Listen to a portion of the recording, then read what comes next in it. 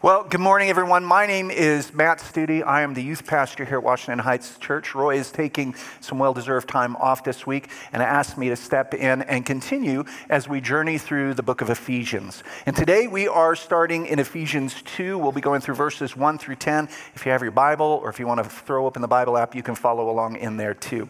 Before we jump into that, though, I want to tell you a little bit about myself. I was a guy who was raised in the 80s. I am a member of Generation X, the forgotten generation of latchkey kids. Some of you are with me in that. I spent a lot of my childhood at home alone watching television because naturally that's what you do when you're home alone and you're a kid. And I was enthralled by TV. I love the stories on television. And I think the ones I gravitated most to were the stories of transformation, where someone starts at the beginning of the show as you think they're one thing, and by the end they turn into or are someone completely different. And this continues to this day. Some of you may be familiar with this. Like my wife, she loves to watch Hallmark movies. And typical Hallmark movie, you start, she's the woman at the beginning of the show. She's engaged to the wrong guy. She thinks it's the right guy. Then she gets in her car and she travels. The car breaks down. She meets a dog along the way. She goes back to her hometown where she finds her long-lost high school crush and or boyfriend. And they end up dumping the first guy. She marries the second guy. And it's this transformation from who she was originally. She doesn't go back to the city. She stays in her hometown to run an arts and crafts store. Maybe you've seen it.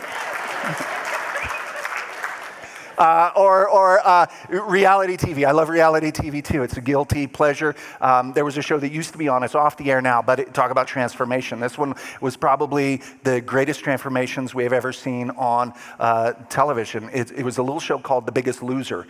You guys heard of this one? It was a reality show. They would find people, everyday, ordinary folks who were morbidly obese. They would recruit them to be on the show. They would take them out to a ranch in California where they would sequester them for months on end. And they had personal trainers who would they would help them work out, teach them how to eat properly, and over the course of the season, they would lose weight, and if you had the greatest weight loss by the end of the show, you were labeled the biggest loser, and they got some fabulous cash prize. But the transformations that you saw these people go through from the beginning of the season to the end were phenomenal. And it reminds me of a movie also. There was a little movie back in the 80s. I'm a big movie fan. And there was a movie, it was a drama of a teenage coming of age story. It starts out with a young man and his mom. They live in New Jersey, but they're forced to move across country to San Fernando Valley in California. There, this young man unwittingly makes enemies with the local gang who hunt him mercilessly, beat him up, and threaten his very livelihood until this young man finds a mentor, a janitor, and he teaches him the ways of karate. And we see this young man, through the course of several months, transform from someone who could not defend himself to a karate champion who ends up winning the All-Valley Under-18 karate match to raise the title high. If you haven't seen it, it's called The Karate Kid. It's a great movie. You should go. There's several of them. There's a follow-up show on Netflix. It's a good tale. But I bring this up because it's stories of transformation, and they're all over the television. They're all over entertainment. And a little-known fact, they're also found within the pages of our Bible. We're walking through the book of Ephesians, which was written by a guy named Paul. And Paul's story is one of amazing transformation. Paul started out, he was a Pharisee.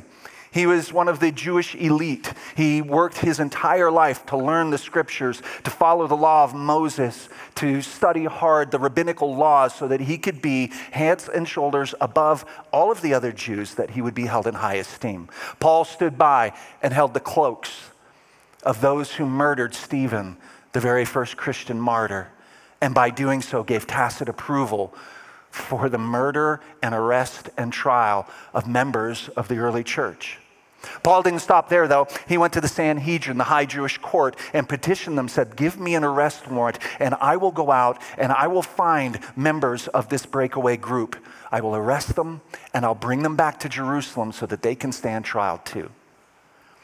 And it was while he was on the road to Damascus, arrest warrant in hand, that he had an encounter with the living God, the raised Jesus. And it literally transformed his life. Everything he used to be, he stepped aside and became a follower of Jesus. He became one of the most prolific church planters that the world has ever seen. He wrote the majority of what we call the New Testament. And he dedicated the rest of his life to moving and helping people meet and follow Jesus. It changed his life, but his story of transformation radically changed the course of history. And so as we dive into these verses, we keep that transformation story in the back of our mind as we open up in Ephesians 2, verse 1, where Paul says, "And you were dead in the trespasses and sins in which you once walked, following the course of this world, following the prince of the power of the air," that's the devil, "and the spirit that is now at work in the sons of disobedience, among whom we all once lived in the passions of our flesh, carrying out the desires of the body and the mind, and were by nature children of wrath, like the rest of mankind." If you've been following along, you know that Paul wrote this letter to the church in Ephesus, one that he helped plant and start. And he's writing to build them up, to give them hope and direction on how they're to live their lives. But in chapter 2, verse 1, he starts out pretty bleak. He says, "You were dead in your sin, and you're children of wrath." Prior to God, you were children of wrath. And I don't know about you, but I hear this terminology and it seems kind of harsh to me because I think a lot of times we like to justify our sin. We like to say, look, I'm really not that bad. I remember back before I was saved, I would justify a lot of things and say, yeah, I did that, but I'm not as bad as so-and-so. And I'm a youth pastor, so of course I brought some things to illustrate, to help paint this picture for you guys. I'm going to set that down. I brought some friends from my office. I've got the Hamburglar. You guys know him, 80s kids. I've got Grimace. He just had a birthday. I don't know what that guy is, but there he is. And then my favorite one, I've got Johnny Lawrence. He was in The Karate Kid. Here's the bad guy. He's me, because he's kind of cool, actually. All right, so here's my illustration. I look at the things I've done wrong, and I go, yeah, I'm not perfect, but I'm not terrible either. Right? And like if God was going to start a lineup of everybody based on how good or bad they are, I think I'd be kind of like back here by the back of the line. I certainly wouldn't be up at the front because I look at it and go, I'm generally a good person. Like I pay my taxes, I go to work, I take care of a family, I do the right thing most of the time. So this is me. And then you got this guy. Again, I don't know his name. But this guy, maybe he cheats on his taxes. And this guy, he loves to speed in school zones. That's what he does. I never do. I mean, I mostly don't. All right, sometimes. But this guy always does it. Always speeds in a school zone. So he's way worse than me, right? He cheats on his taxes. He likes to speed around little kids.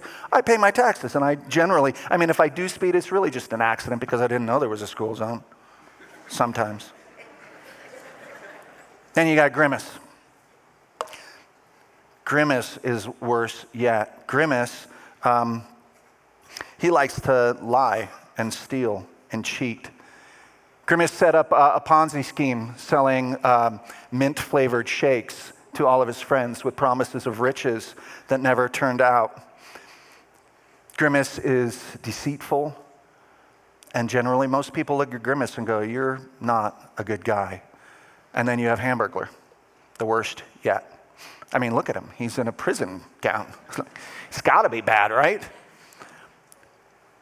Hamburglar represents the serial killer, the mass murderer, the school shooter, the dictator, the autocrat, the person who does everything he can for his own gain and doesn't care who he hurts, kills, or destroys in doing so. And so you look at this lineup and you go, man, I'm all the way here at the back because I'm a pretty good person. I'm nowhere near as bad as that guy. Certainly God isn't going to judge me the same as him, right? But the problem with this line of thinking is this isn't how God, sees our sin. God sees it this way. Because God is a holy God. And anything less than perfect holiness falls short of his glorious standard. And so we can try to deceive ourselves, but the reality is we are in a lateral line, standing up, waiting for God's judgment. Paul says we're dead. Paul says something in Romans, and he makes it seem so much worse. In Romans, Paul says, since they thought it foolish to acknowledge God, he abandoned them to their foolish thinking and let them do things that should never be done. And their lives became full of every kind of wickedness, sin, greed, hate, envy, murder, quarreling, deception, malicious behavior, and gossip. They're backstabbers. They're haters of God. They're insolent, proud, and boastful. They invent new ways of sinning, and they disobey their parents. Every parent in here is going, oh, hey, we made the list. They refuse to understand. They break their promises. They're heartless and have no mercy. They know God's judgment requires that those who do these things deserve to die, yet they do them anyway. And worse yet, they encourage others to do them too. This is the bleak assessment of people without God. They're dead. They're lost in their sin. And I want you to know, when Paul says they're dead in their trespasses, like he was intentional about using that language. Because he could have said something. He could have softened it. He could have said they're lost in their sins. But if you say you're lost in your sin, that opens the door to say that maybe you can find your way out. But Paul says that they're dead. He says that they're dead in their sin. That we were dead in our sin. Prior to Christ, there was nothing we could do on our own. What can dead people do? I'll tell you what they can't do. Dead people can't think. Dead people don't talk. Dead people can't move of their own accord. Dead people can do nothing. And he says we were dead in our sin. Let me show you some other things that dead people can't do. Dead people can't save themselves or earn their own salvation.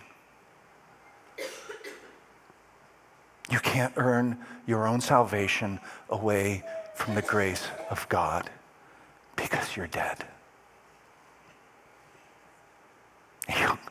Great message on a holiday weekend, Matt. I know. But this is what the word says.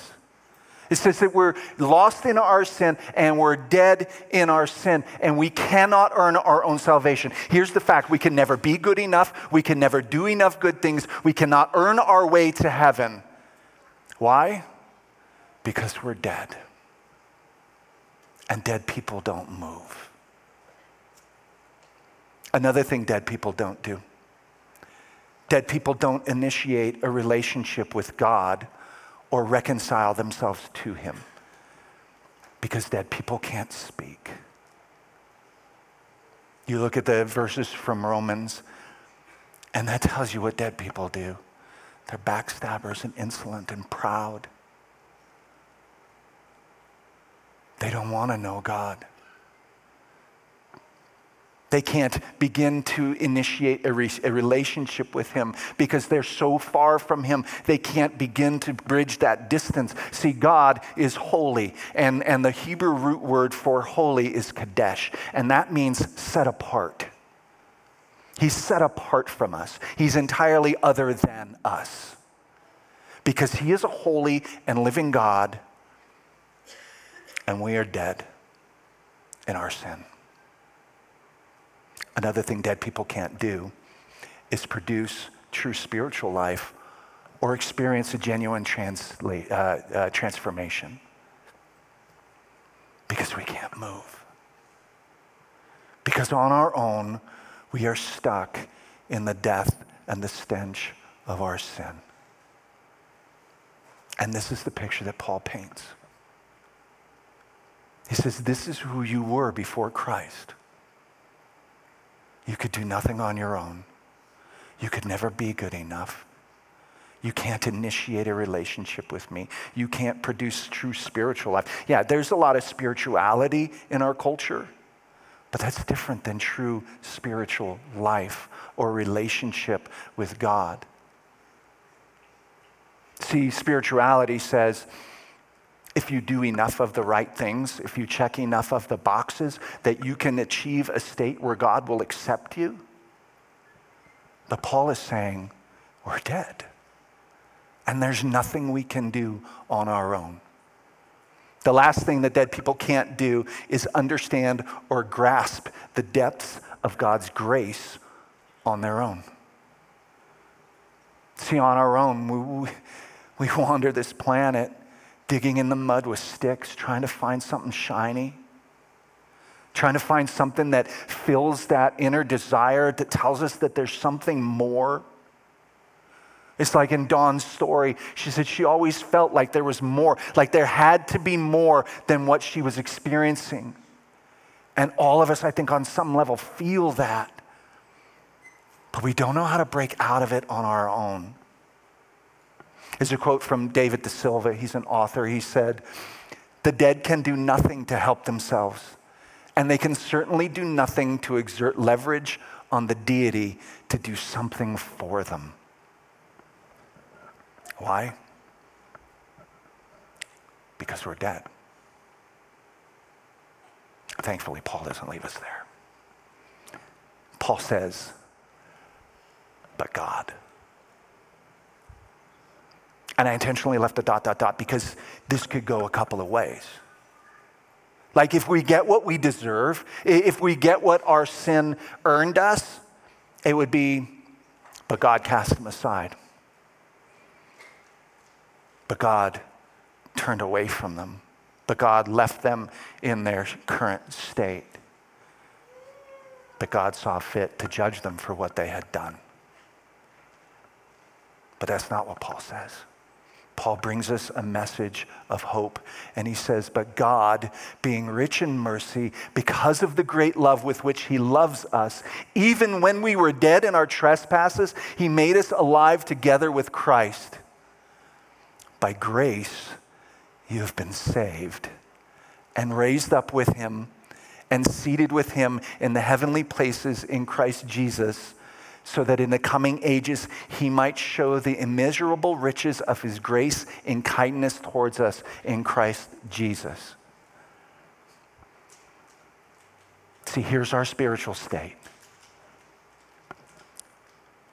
We're dead, but God loves.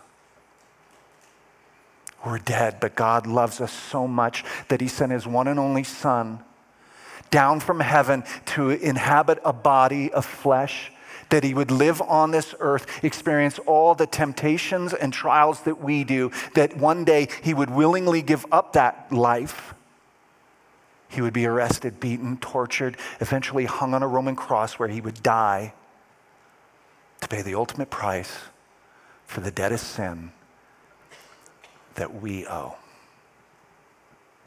And in doing so, 3 days later, he rose from the grave, and now we're alive.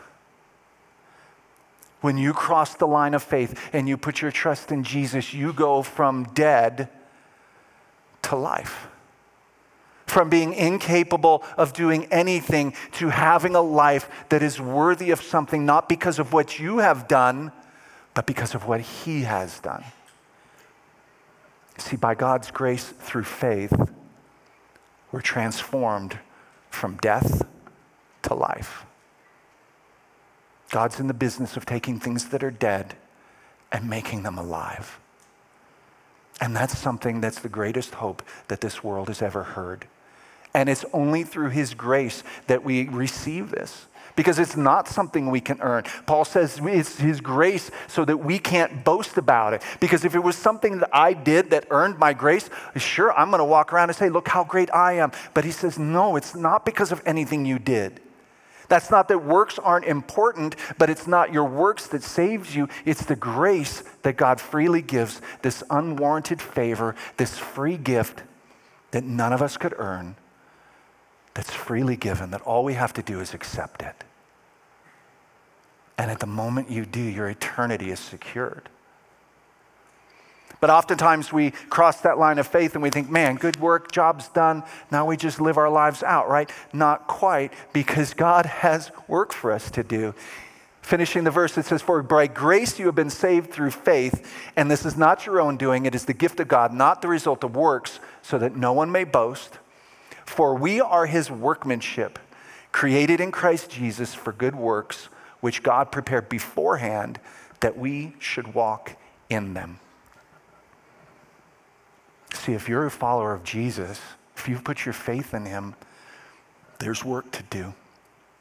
There's work to do that he has predestined us to do.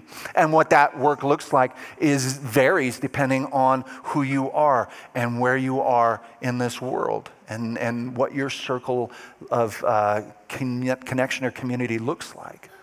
See, we think that oftentimes, man, it's the pastor up on the stage. It's his job to tell people about God and to spread the gospel. But Jesus has called us, each and every one, to be his disciples, which means we should be in the practice and the business of repeating and replicating ourselves by telling the people in our circle who Jesus is. In our homes, workplaces, communities, schools, at the grocery store, wherever we see need, we're to step in and help people meet and follow Jesus in whatever context that looks like in your life. That's what being a follower of Jesus is like. Because we sit back as his followers and we have this great assurance of a future and a hope. But we continue to walk this planet with millions of people who have never heard the message of his grace and salvation. And when Jesus left his disciples, that was the number one job he gave. To go and make disciples, teach them everything I've taught you, teach them to follow my commands, and baptize them in the name of the Father, Son, and Holy Spirit. So each of us has a charge. Each of us has a job to do, and whatever that looks like in your personal context, in your life today. That's what we're supposed to be going out and doing. And maybe it's something as simple as being involved with what Washington Heights is doing here. It's not the only thing, but maybe it's one thing. Maybe for you, being involved in teaching is the next generation going and holding crying babies during a service, or serving with Chaos, that is children's ministry. The leaders aren't Chaos, the kids are, it's fine. Maybe it's being a part of 4, 5, 6 zone, helping preteens meet and follow Jesus. Maybe for some of you who are particularly twisted like me, it means sitting across from the blank stare of an angst-ridden teen and going, God loves you. And he cares about you right where you are. Whether it's within these 4 walls or out in your communities, the message from Paul is clear. The line of faith isn't the finish line. The line of faith is the starting line to the rest of our life, regardless of how much time we have left on our journey that Jimmy was talking about. God calls us to live it out in faithful service, to help people meet and follow Jesus so that they can experience the grace and salvation that we followers already have. Would you pray with me? Father God, we come before you this morning. And Lord, I just pray that if someone watching in this room or online has come to the point where they're ready to put their faith in you, God, I pray that you just give them the courage, that you'd fill them with your Spirit to know that you love them, to know that by putting your faith in him, eternity is secured and it changes the rest of our life. as we work dedicated to helping people know who you are so that we can make heaven full one day through your grace, through your glory, not by us, but to bring you all the praise. God, I pray that you would help us to be your hands and feet in our communities, that we would look with empathy upon those who need help, that we would serve in any way we can, that we would give back freely of the riches that you've blessed us with. And then maybe some of us would get on a plane and go to a faraway country to help orphans know who you are. Or just as importantly, to spend time right where you've planted us, dedicatedly praying for our neighbors who might be so far from you. God, I pray that you fill us with your Spirit. Help us to leave this place with a greater understanding of who you are and why you came and why that matters in the way that we live our lives. God, we love you so much. We pray these things in Jesus' name. Amen.